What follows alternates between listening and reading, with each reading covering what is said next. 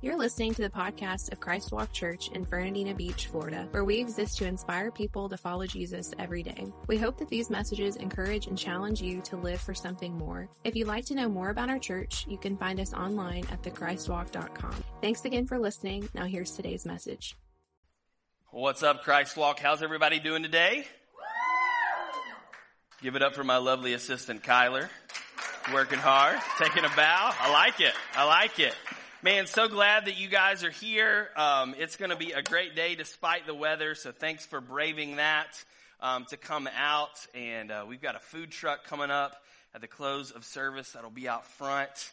And so I'm pumped about that, and it's 100% free. And you guys know my philosophy. If it's free, it's for me. That's right. So be sure to take advantage of that. We'll tell you more about that later. Hey, if you got your Bible, you got a smart device, turn with me or swipe with me to the New Testament. We're going to be in Paul's second letter to the church at Corinth, 2 Corinthians, and we're going to land in chapter 6 here momentarily. But I recently read a story or heard a story about a man from the northern United States that was visiting the southeast for the very first time. And having traveled very late into the evening, he woke up in his motel room the next morning, and he was very, very hungry. And so he decided that he was going to visit the diner across the street to grab some breakfast. And after placing his order, the waitress quickly brought his food to the table. And when she put it down in front of him, the man became a little bit perplexed, because there alongside his eggs and bacon and pancakes was some lumpy white stuff that he had never seen before. And so he stopped the waitress and he said, "Excuse me, ma'am, but what is this?" And she said, "Oh, those are grits." And he was a little bit embarrassed that he didn't know what this was, and that it seemed kind of commonplace in this particular dining establishment. But then embarrassment was replaced by indignance when he said, "Well, all I know is I didn't order it, so I'm not going to pay for it." And the waitress, quickly realizing that the man must be an out-of-towner for his lack of a southern drawl, said, "Sir, you don't get it. This is the South. Around here, you don't order grits, you don't pay for grits, you just get grits whether you want grits or not. Take it or leave it." That's right. Somebody clap for grits. We're in the South. That's okay. We're continuing a series that we began last week on Easter called No Ordinary Love today, and where we're talking about the love of the Father, because the Father's love for us is far from ordinary. And we're taking a look at what that love looks like, what our response should be to that love, and what that means for us when we do respond to it. And last week we learned that because of God's unlimited love, you and I we can experience, we can live unlimited life. But that while God's love is limitless, if we choose not to receive it, we make it out to be worthless. And just like those grits, God loves us whether we like it or not. It's up to us whether we're going to take it or leave it. So for the remainder of our time today, let's say that we take it.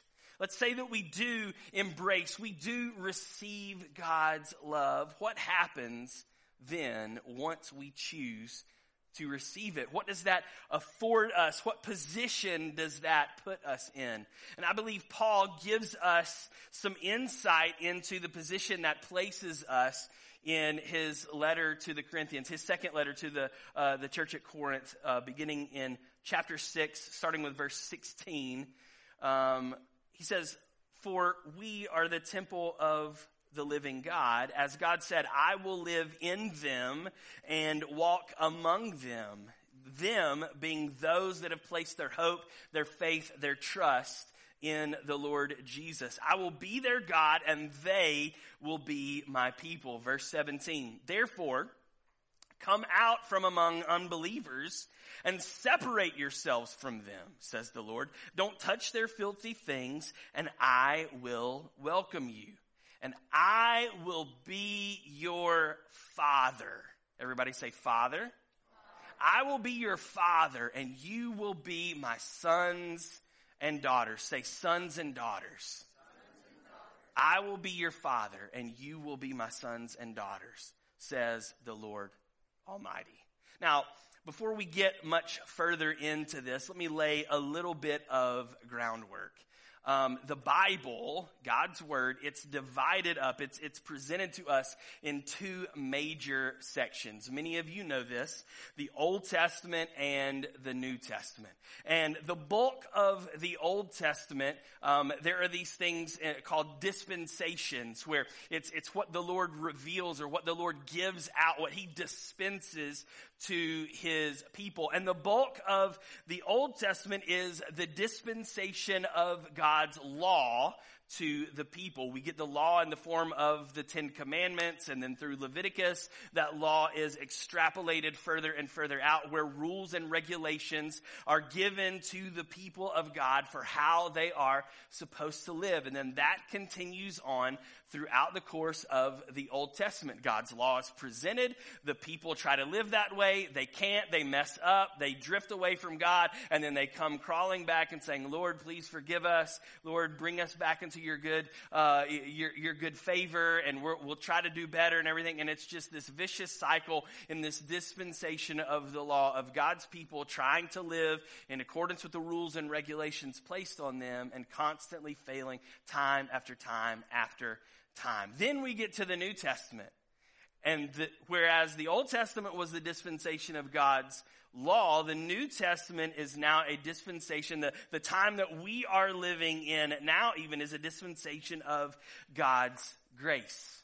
And grace is getting something that you don't deserve, even if you fall short of following the rules. It's God's grace, and this is the time that we are living in. We are under the dispensation, under the covenant, the new covenant of God's grace for His people. And there's a hinge point, there's a linchpin in between each of these two dispensations, the dispensation of God's law and the dispensation of God's grace. And the hinge point, the dividing line, if you will, is the cross, where God proved His unlimited love for us by sending His Son Jesus to pay the penalty of our sin and die in our place. This is love on its most grandiose scale. And this is what transitioned the dispensation of God's law into now the dispensation of God's grace. It was the cross, where the love of God in all of its fullness was put on display. And in the Old Testament, man's connection to God was based solely on their ability, on our ability to follow the rules. It was all about our behavior. And like I said before, we see this in the nation of Israel, that they constantly, they try to follow God's law, but they don't. They constantly miss the mark. They constantly fail and fall. And it's just this cycle, because the rules that were put in place, the guidelines, the regulations of the law, it's impossible for us to live that way. And so many people would ask, well, if that's the case, then why were all of those laws, those rules and regulations put into place by God in the first place if we were never going to be able to live up to that standard? And the truth is that God gave us the law to show us that we could never be good enough to work our own way into right standing with Him. The law was not something for us to aspire to. It was to show us that simply put, we're just not good enough to be in right standing with the Father. Paul talks about this in Romans chapter 3, verses 19 and 20, when he says, obviously, the law applies to those to whom it was given, for its purpose is to keep people from having excuses and to show that the entire world is guilty before God. And then listen to verse 20. For no one can ever be made right with God by doing what the law commands. The law simply shows us how sinful we are. That is the law's purpose, to show us how sinful we are and how we are in need of a Savior. We can easily see that our attempts to connect with God via the route of the rules and regulations of the law constantly results in a dead end. And our ability, or our inability rather, to keep the law will never produce the righteousness or the right standing with God that we are looking for and that He demands. And this is an overarching theme of the Old Testament. And then between the Old Testament and the New Testament, there is a 400-year period, the intertestamental period. It's 400 years of complete and total silence where God doesn't speak to anyone for 40 decades. But just before He does go silent, and just before the Old Testament comes to a close, check out one of the last things that God ever speaks to the prophet of Malachi. In chapter 4, verses 5 and 6, he says, "Look, I'm sending you the prophet Elijah before the great and dreadful day the Lord arrives. His preaching will turn the hearts of the fathers to their children and the hearts of the children to their fathers." So God flips the script here right at the end of the Old Testament, and He's foreshadowing what is about to come in the New Testament. He flips the script and He changes the dynamic, because up until this point, it's been all about the law, all about the rules and regulations for people to follow. But now, instead of it being about the law, it's going to be about family. God says, I'm changing things for this new dispensation, this new covenant that I'm about to usher in. And instead of it being based on rules and regulations, instead of it being all about religion, instead now it's going to be based on relationship. And then Jesus comes on the scene in the New Testament, and He echoes this sentiment from God the Father throughout the Gospels, where He refers to God as Father or as Heavenly Father more than 165 times. And then later on in the New Testament, Paul, who wrote approximately half of the New Testament that we have primarily in the form of epistles or letters that he wrote to different churches or people groups, Paul continues this trend in the New Testament by referring to God as Father over 40 times. Now, we compare that to the Old Testament, where God is referred to as Father a mere 12 times. But in the New Testament, God is referred to as Father over 200 times. We see that a great shift has taken place between the dispensation of the law in the Old Testament and now the dispensation of grace in the New Testament. And the narrative changes through the work of Christ on the cross. That was the defining moment that changed everything. And so now the old way of viewing God as authority, judge, king, all of which continue to be true, but the old way of viewing Him as just those things has now transformed. It's made way for us to begin to view God like those things, but also as the one who is loving, the one who's good, the one who is approachable, the one who is aware of our needs. In short, it's paved the way for you and I to now view God truly as Father. But despite this fact, despite the fact that all of this has happened, that Jesus died on the cross and that the dispensation of the law ceased to exist, and that through Jesus the law was fulfilled, and that now we are in the dispensation of grace, despite the fact that that's happened, you and I tend to struggle with the concept of viewing God as our Heavenly Father.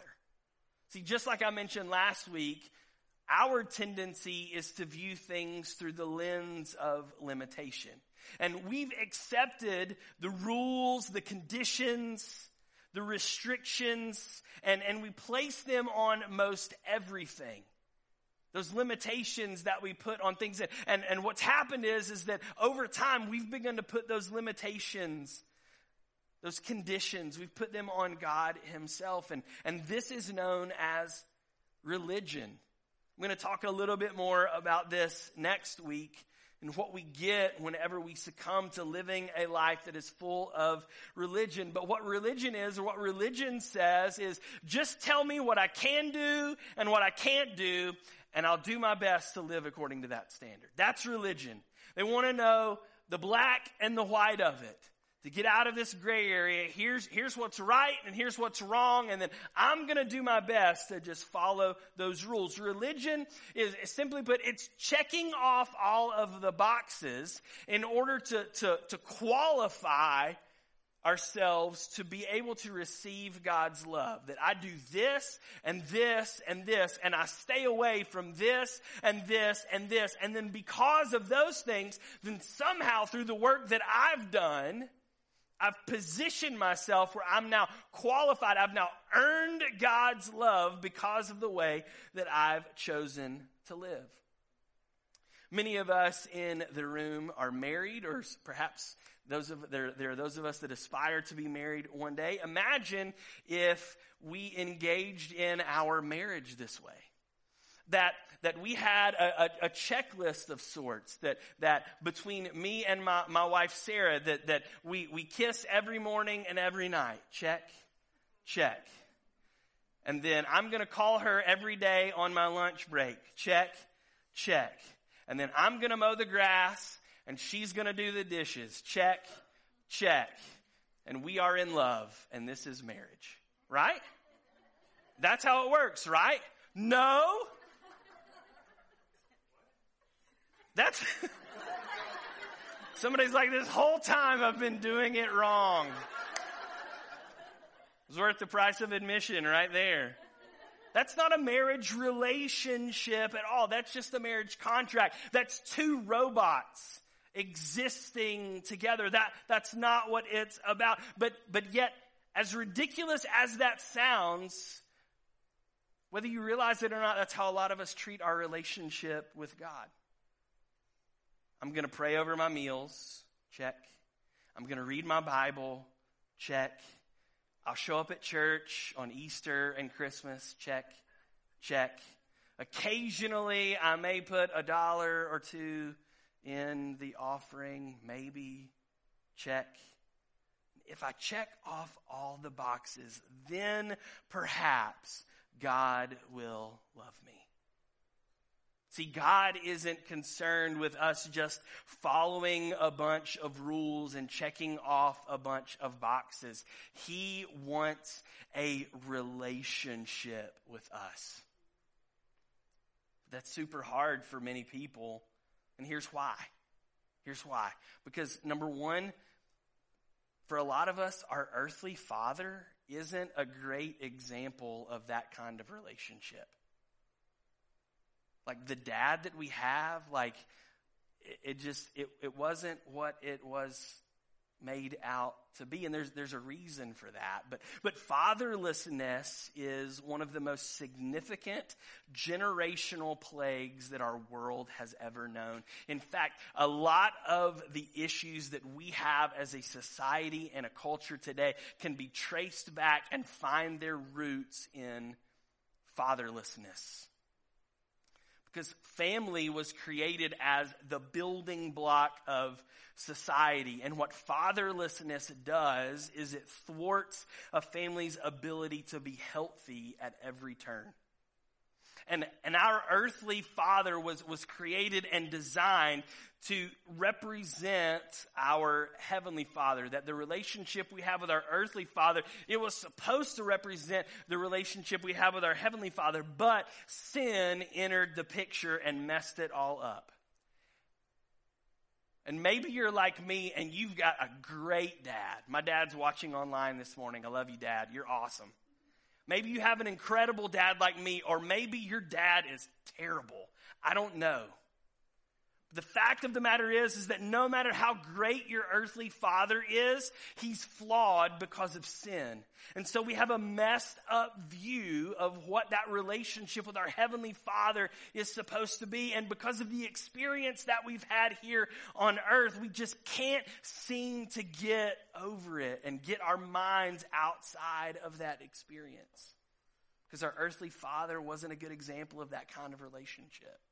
And number two, the reason it's difficult for a lot of us is because relationships are a whole lot messier than rules. Relationships are a whole lot messier than rules. Rules are black and white. It's cut and dry. It's these neat little compartments and boxes where it's easy to see where things are and where they should go. But relationships have a lot of variables, a lot of gray area in them. Rules allow us to put God in a box and maintain the control ourselves. But relationship requires us to relinquish control and constantly work and communicate on an ongoing basis for things to be able to develop and thrive and grow and to be how they're supposed to be. But this was God's plan according to the new covenant, according to this dispensation of grace that we are now under, that it's not going to be anymore like in the Old Testament. It's not going to be about a religion, about a bunch of rules and regulations, checking off all of the boxes. Instead, it's going to be about a relationship, that he is a father who wants to come and draw close to his children and engage with them on a personal level. And there's only two times in the Bible where God the Father allows us to listen in on what he's saying about and to his son, Jesus. And the first one of those is at Jesus' baptism, where he's being prepared for ministry. And the second one of those is at the Transfiguration, where Jesus is being prepared for his death, for crucifixion. And what's interesting is in both of these instances, one right at the beginning of his earthly ministry before it started, and one almost at the very end of his earthly ministry, both times the Father says the exact same thing. That both times he allows us to listen in on what he's speaking to and over his son Jesus. He says the exact same thing. In Matthew chapter 3, verse 17, at Jesus' baptism, we read, "And a voice from heaven said," this is God the Father speaking, "This is my dearly loved son who brings me great joy." And then 14 chapters later in Matthew 17, verse 5, we read, "But even as he spoke, a bright cloud overshadowed them. And a voice from the cloud said," at the Transfiguration, a voice from the cloud said, "This is my dearly loved son who brings me great joy. Listen to him." See, two times we see this. Both times God communicates the same thing about Jesus. So apparently God wanted you and me to be very clear on how he views his son. And it's here in these passages that we discover three lenses through which God viewed Jesus through the words that he spoke over him. And when you and I enter into a relationship with Jesus Christ, because make no mistake about it, yes, God loves us all, and his love is available to us all, but it's something that we have to receive in order to gain the full benefit of. Okay?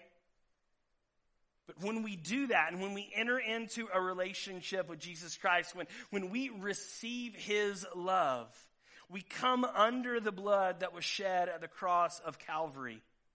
We experience God's unlimited love in that way. So now, once we've crossed that threshold, now when God looks at us, he does so through the lens of the blood of his son, Jesus, which allows him to see us differently as well. That now, when we come under that cleansing stream of the blood of Jesus Christ, when God looks at us, he's saying, I'm looking at them.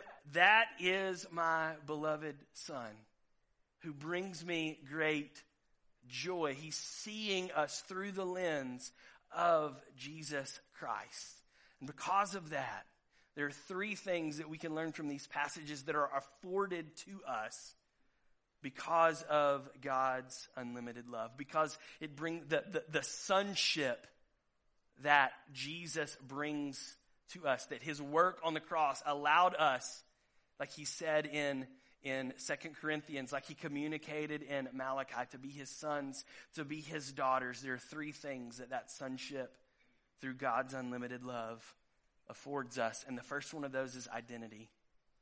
The first one of those is identity. Through God's love, we are afforded identity. God said, this is my son. This is my son. Let me ask you a question. Who are you? Like right now, like just get a word in your head. Like, what do you believe to be your identity? You got your word? Thinking of it?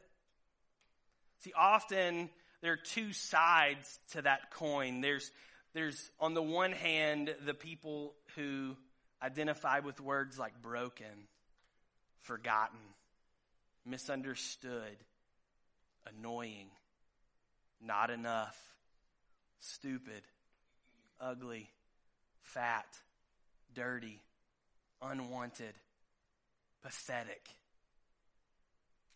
And then on the other side of that coin, there are people that identify with words like successful, deserving, self-made, accomplished, independent, resolute, good-looking, smart. Do you know what word God wants you to hear louder than anything else? When we're talking about our identity, God, the loudest word that he wants us to hear is son or daughter. Son or daughter. That is the only identity that will not fail us. Because what happens is if we see ourselves through the lens of that first side of the coin, then we're not looking at ourselves properly. 2 Corinthians 6:18, where we started out, God said, I will be your father and you will be my sons and daughters. It overshadows all of that other stuff. And it raises us above that thing because that's not how we are defined. We are defined as a son or a daughter of the King of Kings and the Lord of Lords. So if we're looking at ourselves in something different than that, we've missed how we are supposed to view ourselves through what Jesus Christ did on the cross. And the way that opened up for us. But perhaps you're one of those people that viewed yourself as one of those words on the second side of the coin. And if we see ourselves through that second set of words, what happens is that we're taking the credit for the good things in our life without first being a son or daughter. And when trouble comes, or when that happens to let us down, when we happen to fail, then we'll have nobody to blame for ourselves, because what we've done is we've based our identity on us and what we've accomplished instead of basing our identity on Jesus, where it's supposed to be, as a son or a daughter. And so when it comes to our identity, who we are, there's only one answer that matters: son or daughter. Whether we experience the highest of highs or the lowest of lows, that truth remains. Whether life is full of blessing or life is full of disappointment, that truth remains. Whether you and I engage in smooth sailing or rough water, that truth remains. Somebody needs to know this morning that your past does not define you. Your job does not define you. The number in your bank account does not define you. The people that are in your family and the things that they have said to you, good or bad, over the entire course of your life does not define you. All that defines you today, when you step into a relationship with Jesus and you receive his unlimited love for your life, the only thing that defines you is that you are a son or a daughter of the King. That's it. That's it. So number one, sonship through God's unlimited love affords us identity. Number two, it affords us acceptance. Acceptance. God said, "This is my dearly loved son." And God first said this about Jesus, like I mentioned, at his baptism. This was before Jesus had begun his earthly ministry. He hadn't yet done one single thing to earn God's love. This was before he called the disciples. This was before he turned water into wine. It was before he fed the multitude with 5 loaves and 2 fish. It was before he healed any of the lepers or the lame or the blind or the deaf or the mute. It was before he raised Lazarus from the dead. He had done none of those things, yet God said, "You are dearly loved." See, you and I, we've got a tendency to hitch together love and acceptance, to hitch that together with works. And this is the way the world thinks and behaves, that I'm only as good as the things that I've accomplished. In order for me to be loved, I've got to first earn it. The problem with that is we've allowed that to bleed over into our theology as well, the way that we view God, that we've taken on this mindset that as long as I do all the things, then God will love me. As long as I go to church, as long as I read my Bible, as long as I serve, as long as I give financially, as long as I do this and that, then God will love me. But guess what? We don't go to church or read our Bible or serve or give financially or do any of those things to get God to love us. We do those things because God loves us. It's our response to his love that when we've experienced the fullness of his love, we just can't help but live that way. Because we know it's the best way, that it's what God has in store, and that it's the best way to live. We're not doing those things to gain his love. We're doing those things out of his love that we've already experienced. The narrative has been changed from law to grace. And we don't have to do anything to earn his love. We just are loved. Period. That's it. Look at your neighbor right now and say, God just loves you. Now, turn to your second choice and tell them, even though you're my second choice, God loves you just as much as my first choice. That's the truth.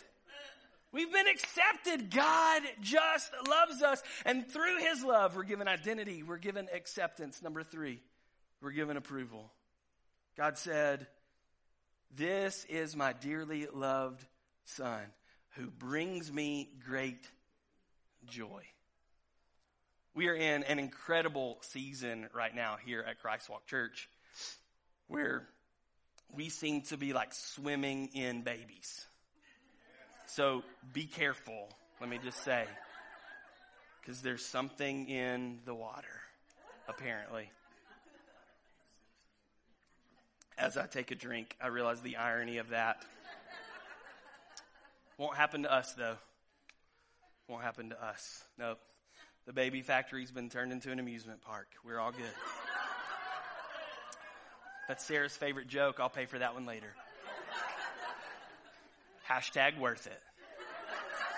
But there's so many people that have either just had a baby or they're getting ready to have a baby here.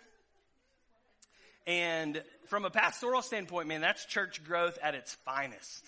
right there. I love it. Like, what a tremendous blessing from the Lord. Many of these stories are just incredible testimonies of God's goodness and faithfulness. And I'm just, as a pastor, I love it because I love kids. And I love that when those kids start to scream or they poo-poo their diaper, I can just hand them right back. It's the greatest. It's like being a grandfather to like a whole bunch of grandkids. And by the way, if you're looking for a place to serve, to volunteer, there is no better place. Like you guys know, many of you, I was a children's pastor for years before I became a lead pastor. And if I wasn't doing this, I would be back in children's ministry, hands down. It is an incredible place to volunteer. We have an awesome team of adult and teenage leaders back there. And around here, we like to say that servanthood is our posture. And simply put, if you're not helping, then you're not helping.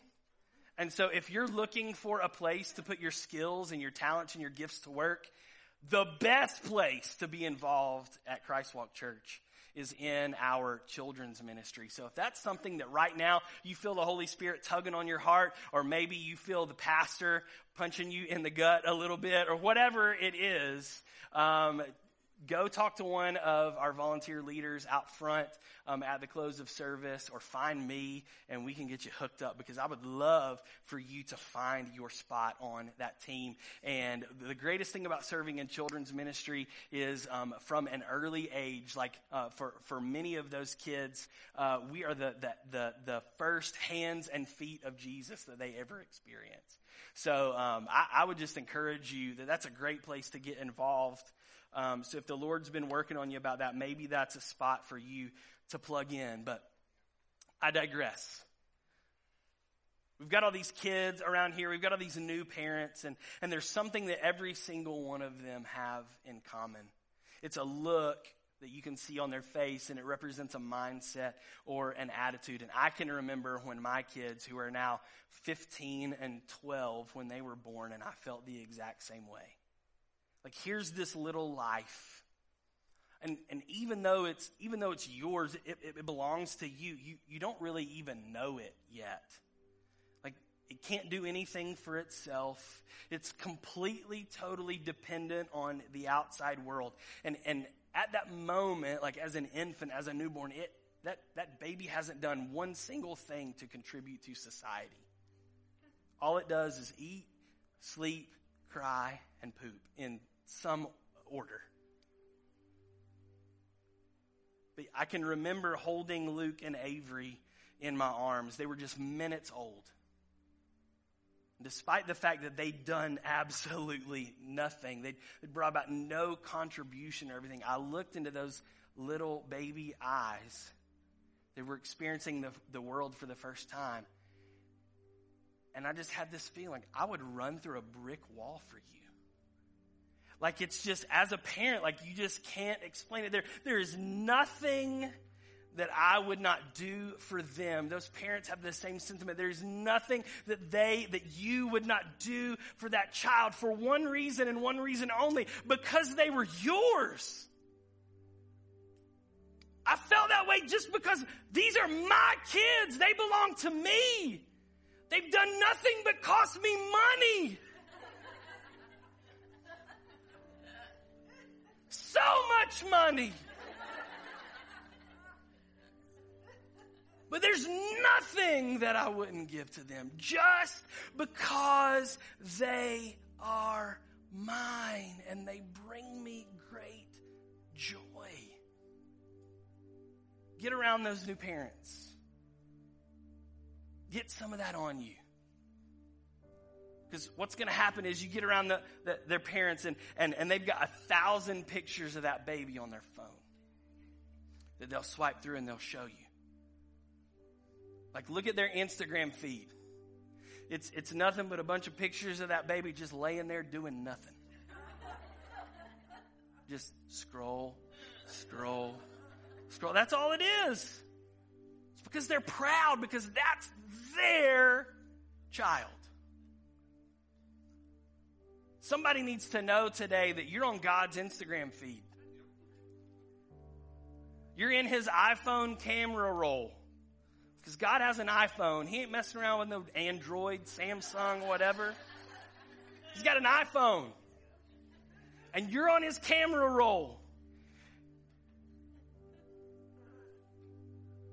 If you're around God this morning and he pulled out that iPhone, this is what he would pull up the pictures and he would show you a picture and he would say, hey, this is Blake. He pastors Christ Walk Church. He's my favorite. And then he'd swipe to the next one and he'd say, this is his wife, Sarah. She's my favorite. And then he'd show a picture of Luke and Avery and say, these are their kids. And this is my favorite. And he'd say, this is Daniel. He's my favorite. This is Cindy. She's my favorite. And he would just scroll and scroll and scroll. And every picture he would beam with pride. Say, this is whoever. And they are my favorite. Somebody just needs to know that God is smiling over you today. You are his most prized possession. Your GPA doesn't matter. Your job title doesn't matter. Your 401k doesn't matter. Your address doesn't matter. God just loves you. Period. That's it. That's the message. God just loves you. You've been approved as worthy of receiving his love today. But here's something else you need to know. Our enemy, the devil, he's working overtime to make us believe otherwise. He's going out of his way to bring up every struggle, every shortcoming, every stronghold. He's going to point out every single sin that we've ever committed, even the one all the way back in 3rd grade. Because he just wants to beat you over the head with it time and time and time again until you are convinced that you are unlovable. But it's all a lie. It's a lie. Romans 8:1, Paul says, so now there is no condemnation for those who belong to Christ Jesus. I came to tell somebody today that it's not about anything that we can do, but it's all about what Jesus has already done. Once we were under the law, now we are under grace. Once we were measured up against an impossible standard, now we are seen through the blood of Jesus Christ, where he stretched out his arms on the cross and became love in action, extending to us his matchless grace. And through that grace and in his love, we find identity. We find acceptance. We find approval. You need to receive the love of the Father today. You can do that by simply choosing to let go of your own desires and choosing to live God's way instead. His yoke is easy, his burden is light, and it leads to everlasting life. This is what it means to live for something more. I'm around Christian people all the time. You know what I've discovered? There's a whole bunch of Christians that are still walking around trying to earn God's love. Some of you are in this room this morning. You need to know that we can't earn it. You need to know that we don't deserve it, and that's okay. But you need to know that all you can do is just receive it. And I hope that everyone here in this room today, everyone watching with us online, if you're within the sound of my voice, that as we close this message, you'll know beyond a shadow of a doubt that you are loved by your Heavenly Father. And he longs for you to receive that love by choosing to live his way. Because it's the best way. It's the best way. If you're here today, you're watching with us online, and you'd like to do this, I want to invite you to pray this prayer with me. Can we pray together? Heavenly Father, I admit that I'm a sinner and that I'm lost without you. I believe that Jesus died in my place, making a way for us to have a relationship. Today, I choose to follow Jesus and his way for the rest of my life. Amen. We hope you enjoyed this episode of the Christ Walk Church podcast. Don't forget to subscribe so you don't miss out on future episodes. To find out more information about Christ Walk Church, including our service times, how to connect with us on social media, and the ministry opportunities we have for you and your family, simply visit our website at thechristwalk.com. Thanks again for listening, and don't forget, because of Jesus, the best is yet to come.